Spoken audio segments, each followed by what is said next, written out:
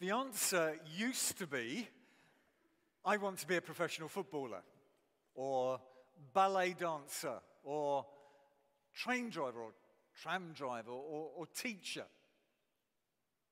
Now the number one answer to that question, what do you want to be when you grow up, the number one answer now is, I want to be a social influencer.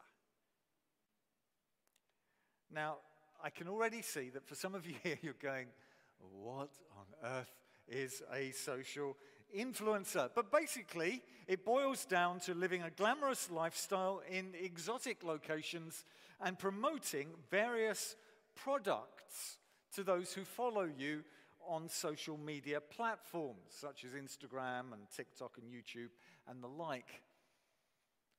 Still not any clearer, is it? But let me give you an example. For example, one of the top social influencers is, well, the number one rated is Cristiano Ronaldo, the footballer. So he does something else with his time.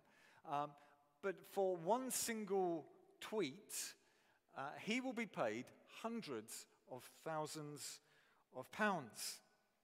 For the advertising industry, it's worked out that we're actually more interested in celebrities than we are in brands. So the advertisers are trying to connect the two. And these social influencers want to make sure that along with the promoted product that they have carefully positioned, their millions of followers will also see them in the best light possible. They very carefully pose for their spontaneous pictures, and if necessary, they will Photoshop away any defects or get someone else to do it for them. And a whole generation of young people are growing up with the idea that this unreachable perfection should be their goal.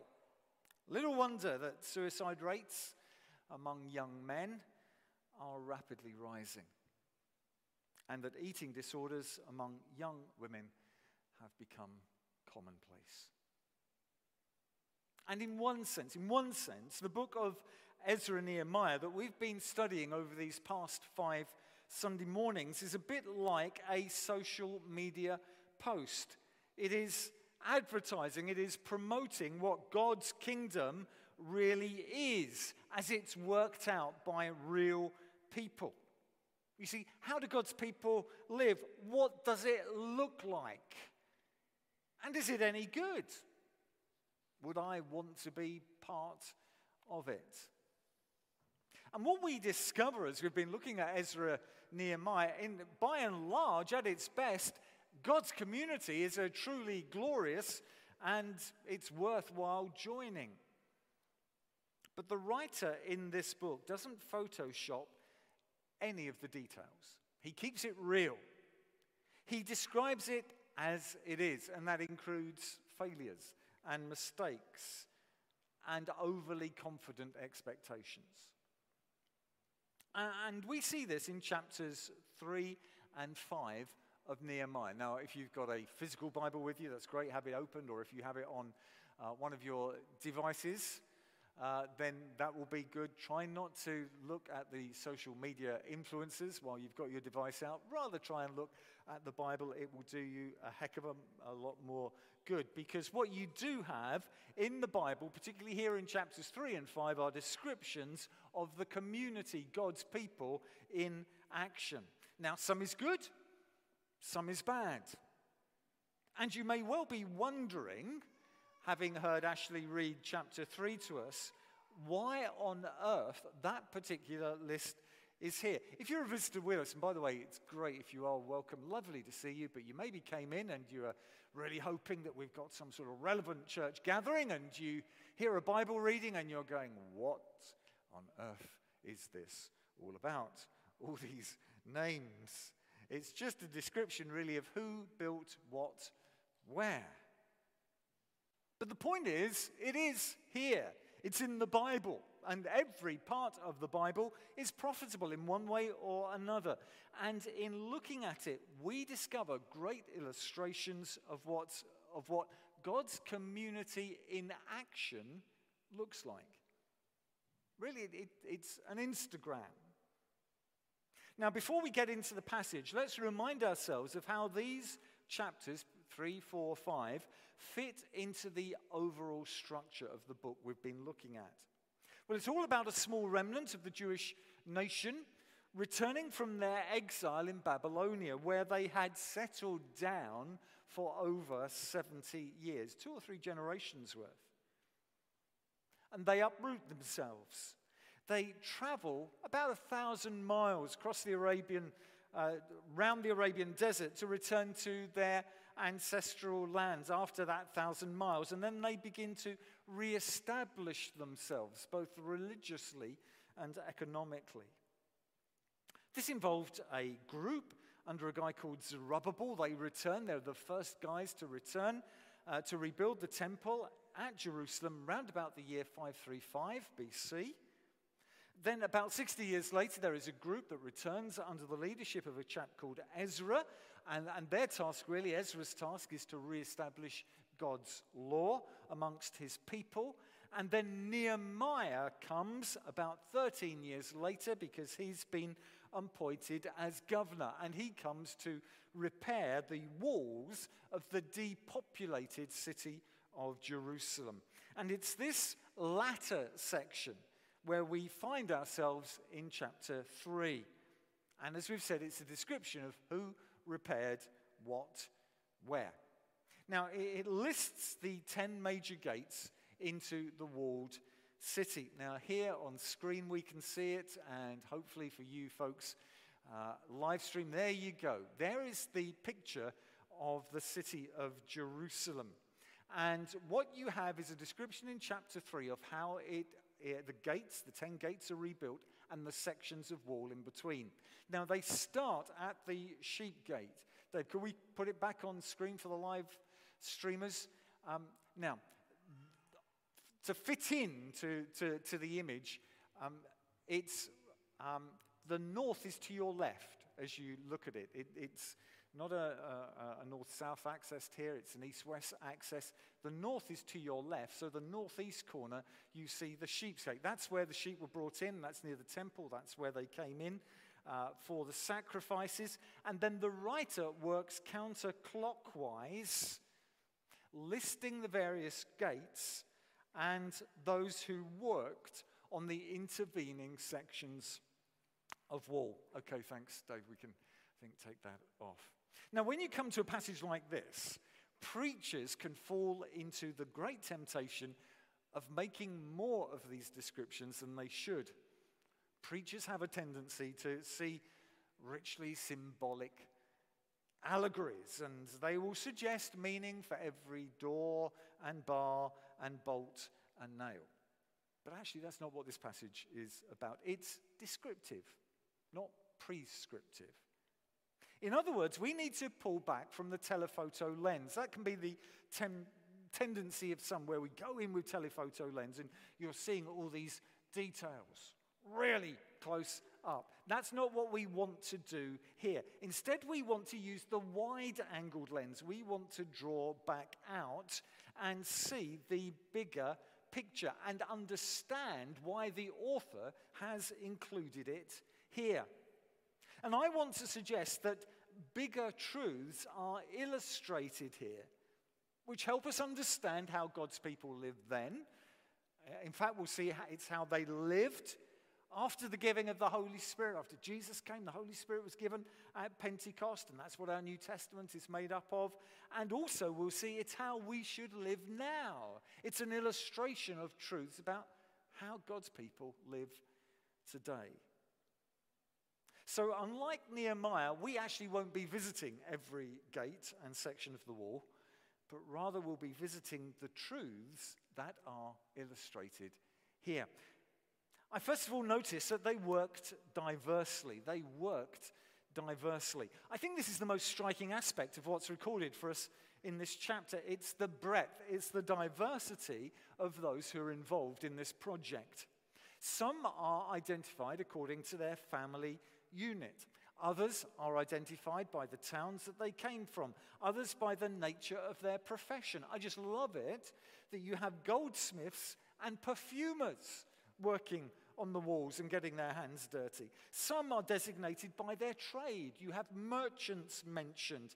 Others are distinguished by their religious function. So you have priests, you have Levites, you have temple servants. Others are local government officials. And finally, one man enlisted the help of his daughters, which was a most unusual thing to do in that culture, but one I think that many a dad would thoroughly commend in the future. So we have a wide age range. There is a wide difference in economic status. There is a wide difference in class, in ability, in marital status, in gender. Yet they all came together as one to respond to God's call to serve. And of course, that variety marked the early church. Listen to Paul as he writes to the church at Corinth, there in 1 Corinthians 1, verse 26. He says, "Brothers and sisters, think of what you were when you were called.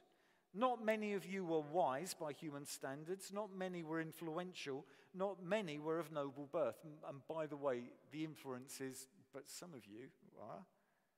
"But God chose the foolish things of the world to shame the wise. God chose the weak things of the world to shame the strong. God chose the lowly things of this world and the despised things and the things that are not to nullify the things that are, so that no one may boast before him." What a whole variety of folks and classes and groups they had in that church at Corinth. Or a little bit later in that letter, Paul writes this from 1 Corinthians 12, verse 12. He says, "Just as a body, though one has many parts, but all its many parts form one body, so it is with Christ. For we were all baptized by one Spirit, so as to form one body, whether Jews or Gentiles, slave or free, and we were all given the one Spirit to drink. Even so, the body is not made up of one part, but of many."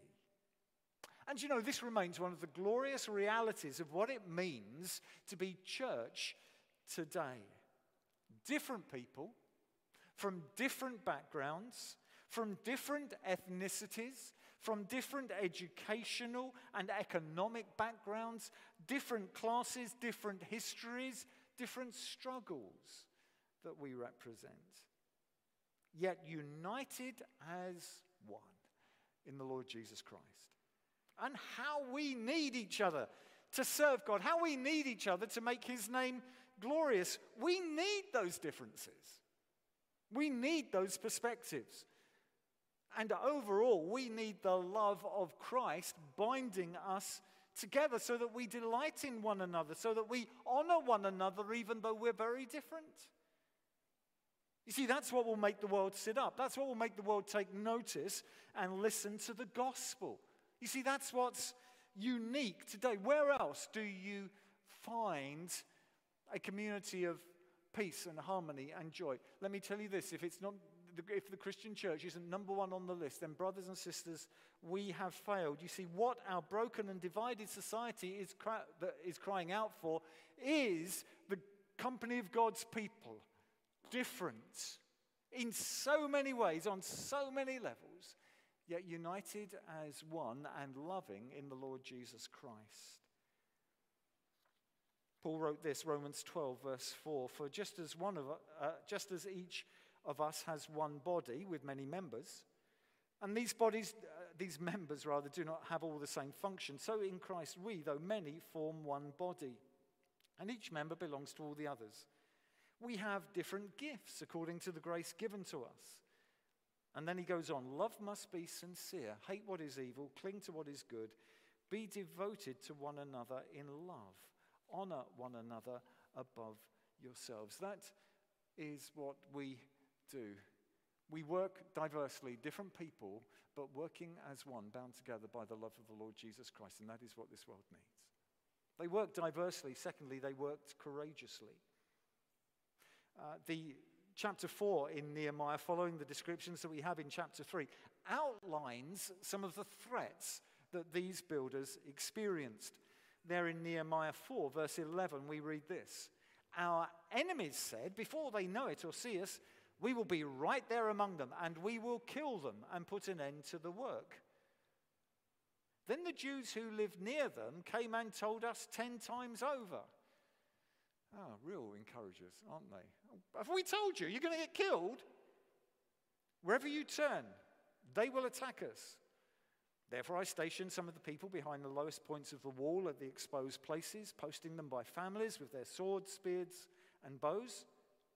After I looked things over, I stood up and said to the nobles, the officials, and the rest of the people, don't be afraid of them.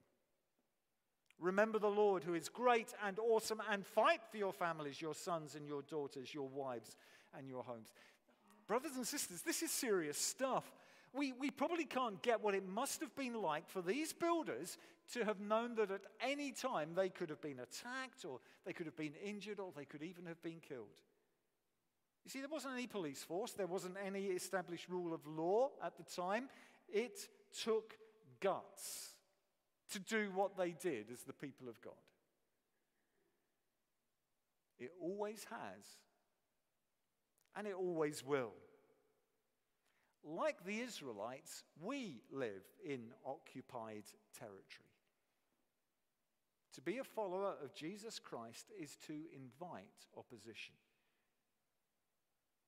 Little wonder Paul counseled the church in Corinth there in 1 Corinthians 16 verse 13. He said, be on your guard, stand firm in the faith, be courageous, be strong, do everything in love.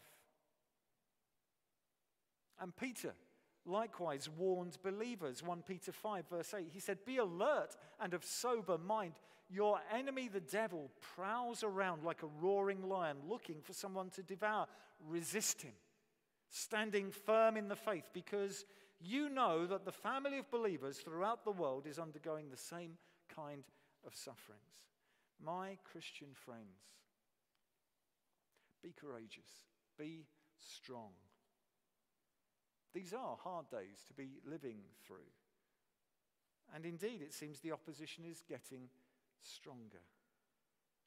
We need courage before an antagonistic government that seems to be driving an agenda largely at odds with our Christian beliefs. We need courage within a society that is so ready to caricature us and exclude us, that too easily falls back on the cheap caricature. Oh, you're bigots, you're homophobes. No, we're not. We love people who battle with same-sex attraction. We love people who are homosexual.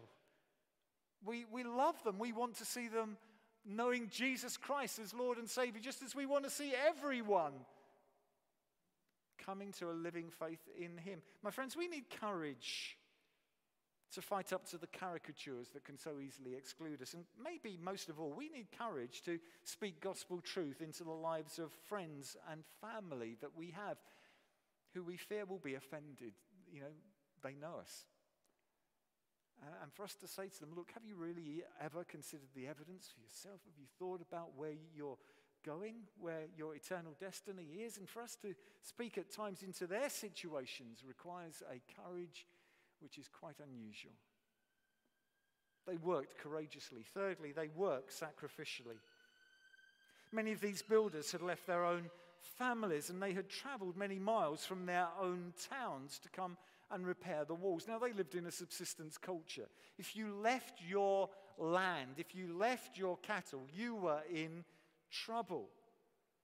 But that's what they did. In fact, there are 8 different locations around Judah that are listed where people came from those towns to work under Nehemiah's direction. You see, their crops, their animals probably were left to their spouses and children, as actually we can see from the start of chapter 5. And there we see many are approaching starvation levels because of this sacrificial work.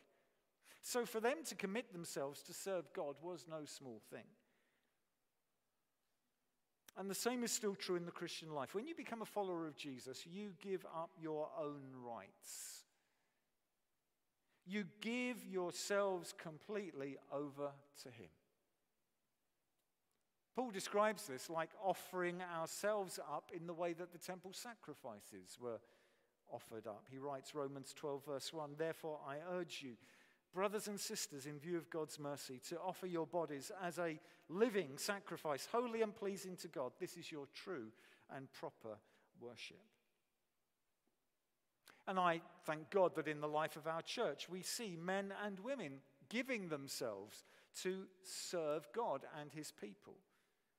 They give generously of their time. They give generously of their money. They forego leisure time to use their gifts for the work of Christ. They serve on teams. They visit the sick. They supply food to nursing mums. They serve as stewards. They serve with children. They clean chairs after a service. My friends, this is church. This is what we do. We serve sacrificially, and I just want to know, are you part of that? Do you understand that? Fourthly, I noticed that they worked unitedly. They worked unitedly. See, Nehemiah, as a good leader, had united them around a common purpose. Nehemiah 2, verse 17.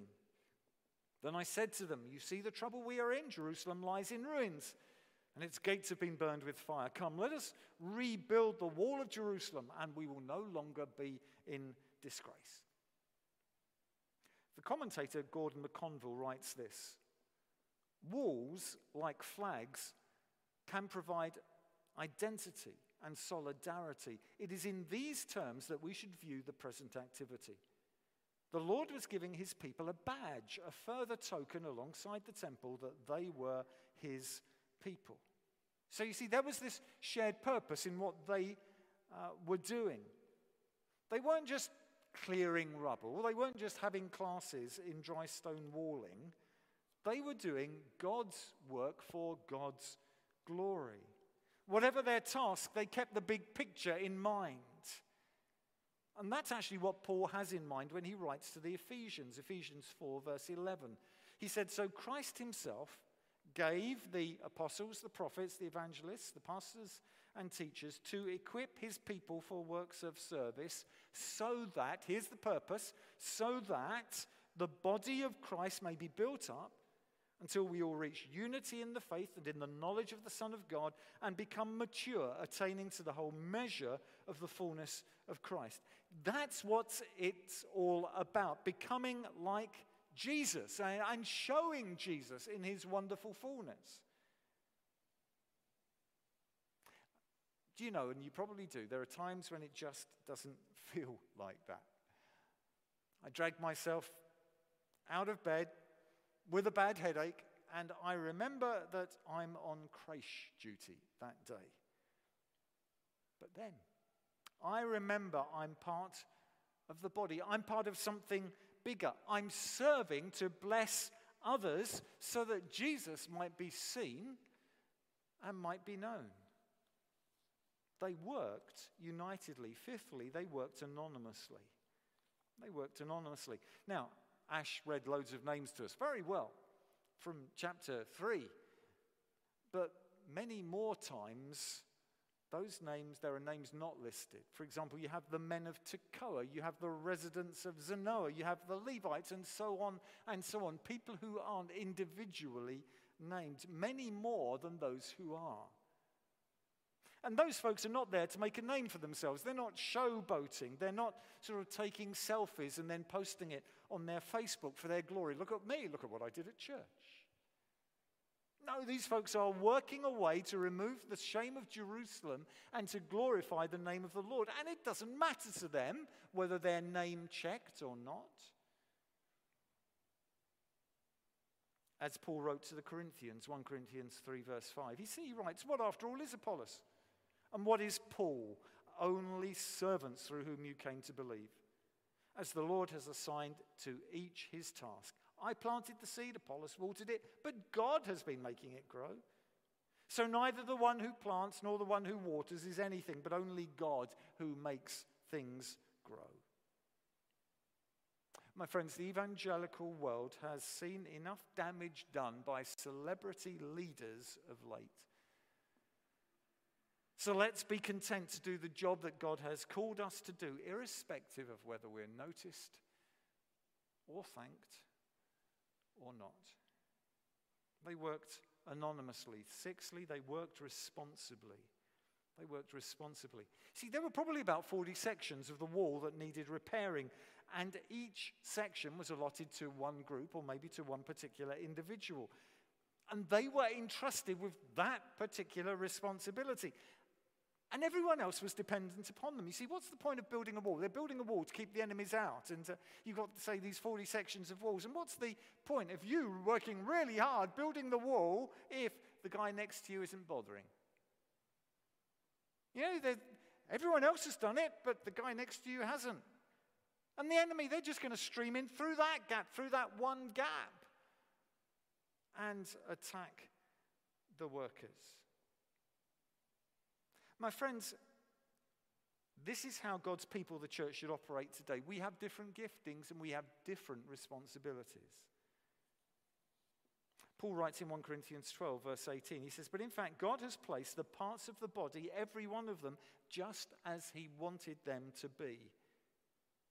If they were all one part, where would the body be? As it is, there are many parts, but one body." You see, if you are a follower of Jesus Christ, then you've been gifted to serve his church in unique ways. Now, please do you get that? If you are committed to this church, if you're a member of this church, and if you're not a member of a church, you should be committed to a local church. If you're part of this church, let me tell you again, we need you. We need the skills and gifts that you've been entrusted with. God has so arranged it for the building of his body.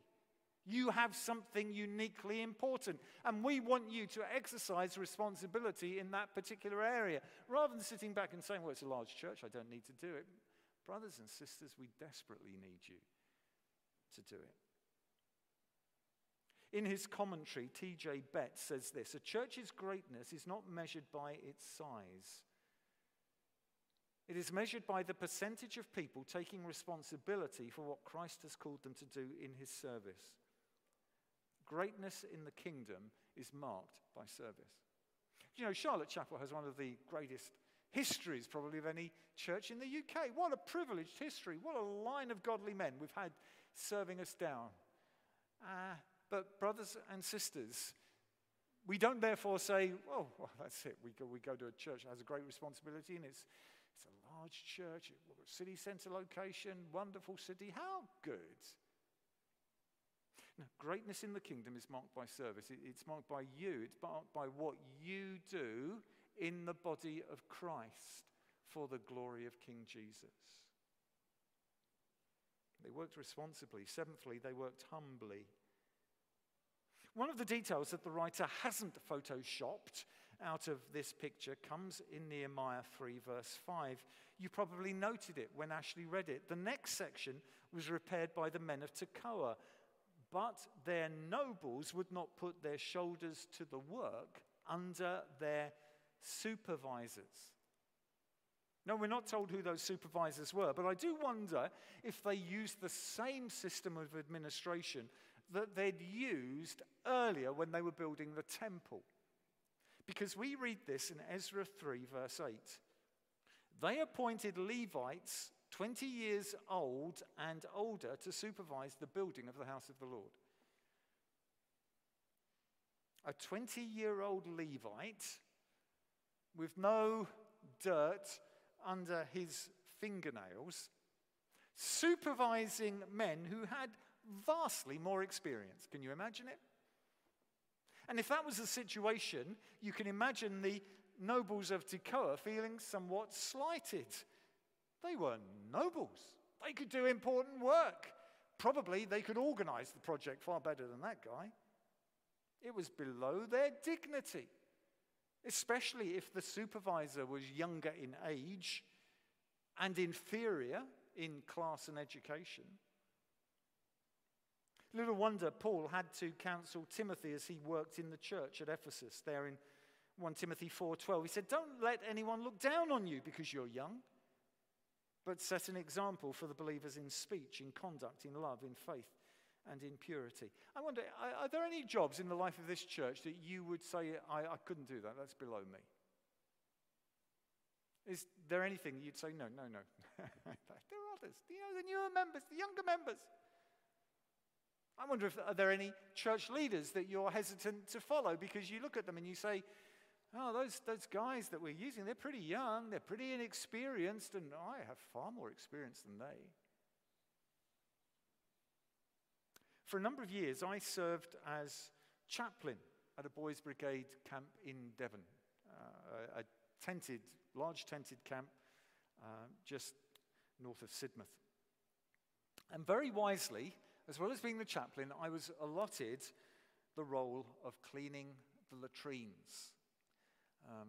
Technically, the boys, you can imagine, we were known as Latman and Boggin, doing the lats.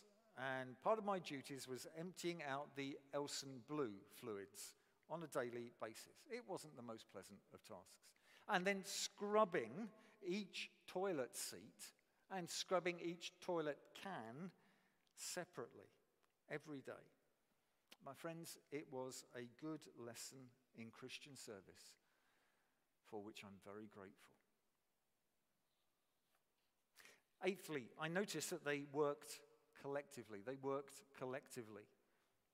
Although each worker had their own individual responsibility, the writer in Nehemiah keeps using phrases like next to him. In fact, that phrase occurs 14 times, next to him, next to him. And actually the phrase next to them, plural, occurs 5 times.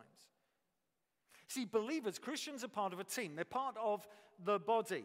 This is the main thrust, actually, of what Paul is writing to the Ephesian church. He's emphasizing that the grace of Jesus Christ has broken down all the barriers that fallen humanity would erect. And he uses the picture of a building. There in Ephesians 2:21, he says, in him, that is Jesus, the whole building is joined together and rises to become a holy temple in the Lord.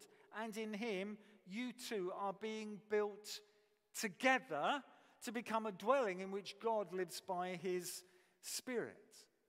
And that sort of imagery is not just confined to Paul. Peter as well describes believers as living stones being built into a spiritual house. And you see, it's all the image of different shaped stones being connected with other weird shaped stones so that they fit together. You see, we're not uniform London bricks pressed out of the same mold. We're unique people being built together with other unique people. And the wonder of it is, my rough edges, of which there are many, are called to fit together with your rough edges. And by God's grace, maybe we'll be able to smooth each other out to some degree before we get to glory. But that's it. We're different. We've got different personalities, different characters, different backgrounds. And God in the scripture is saying, look, as you forgive, as you forbear, you're being fit together. You're next to one another. You serve with each other. I just love that one of the main commands in scripture is forbear. We're different folks. So you forbear. Oh, if something's wrong and you've dealt with it, then you forgive. But when it's just a personality difference, you forbear. One of the great things I had to struggle with was people who liked 80s music.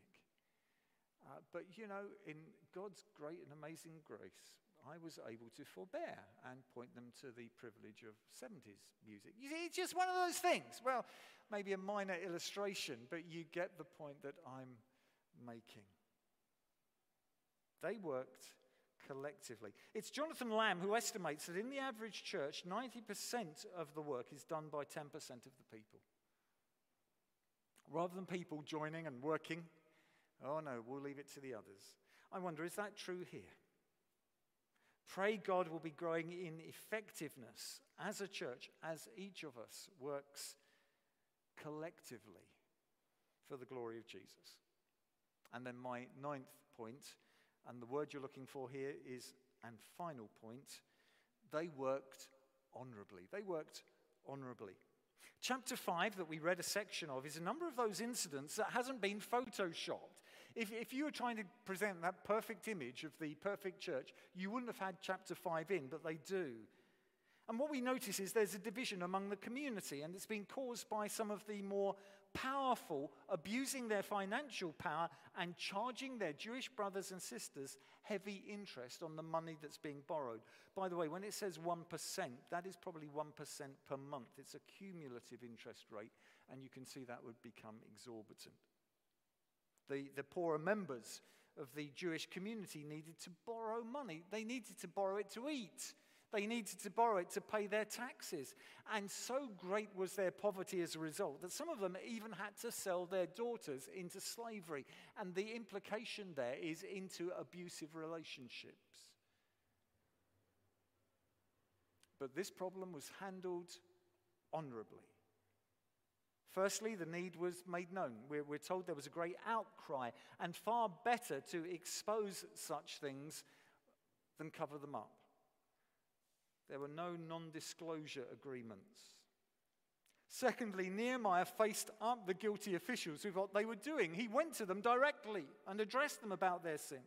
Thirdly, Nehemiah called an official assembly to bring these things into the light and to require reparation, as well as an end to the charging of interest to their own community. And fourthly, Nehemiah led by example. He didn't demand what was his by right as the appointed governor of the land. He was mindful of the demands upon the people. And in the whole of church life, we need to be those who act honorably and with compassion. You see, just as the early church got together to talk about some of the theological tensions that were emerging, they did that with a council at Jerusalem. So we must be those who act openly, compassionately, and corporately whenever tensions emerge within church life, as they are bound to do. A 2nd century Greek philosopher observed this about the emerging Christian community. He wrote this about the Christians, 2nd century. If they see a stranger, they bring him under their roof. If they hear that any of their number is imprisoned or oppressed, all of them provide for his needs. And if there is among them a man that is poor and needy, they fast for 2 or 3 days that they may supply the needy with the necessary food. So there you see, my friends, that's the Instagram picture. In many ways, it's beautiful, this description that we're getting, but there are some honest defects in the picture. It's makeup free. It doesn't cover over the blemishes. It shows things as they really are. But the great danger, as we conclude, would be for you to imagine that the invitation that I'm giving you is for you to join this remarkable, attractive community of integrity and love. But that is not my prime invitation. That shouldn't be what you're looking at. The very characteristics that make the Church of God such an amazing body are characteristics to do with the one who saves and rescues and calls together and unites this incredibly diverse and screwed up company of people. Actually, it's all about Jesus. You see, he's the one who cleanses from sin and failure and shame. He's the one who died sacrificially so that you might be forgiven. He's the one who's made it possible for such a group of people like us to exist for his honor and glory. He's our leader. He's our king. And he invites you to be part of this amazing and precious company of his people who have been saved by his free and lavish grace. He's done it all. He's paid the price. He went to Calvary's cross. So seek him. Call out to him. Surrender to him. Serve him. Enjoy him. Let's pray.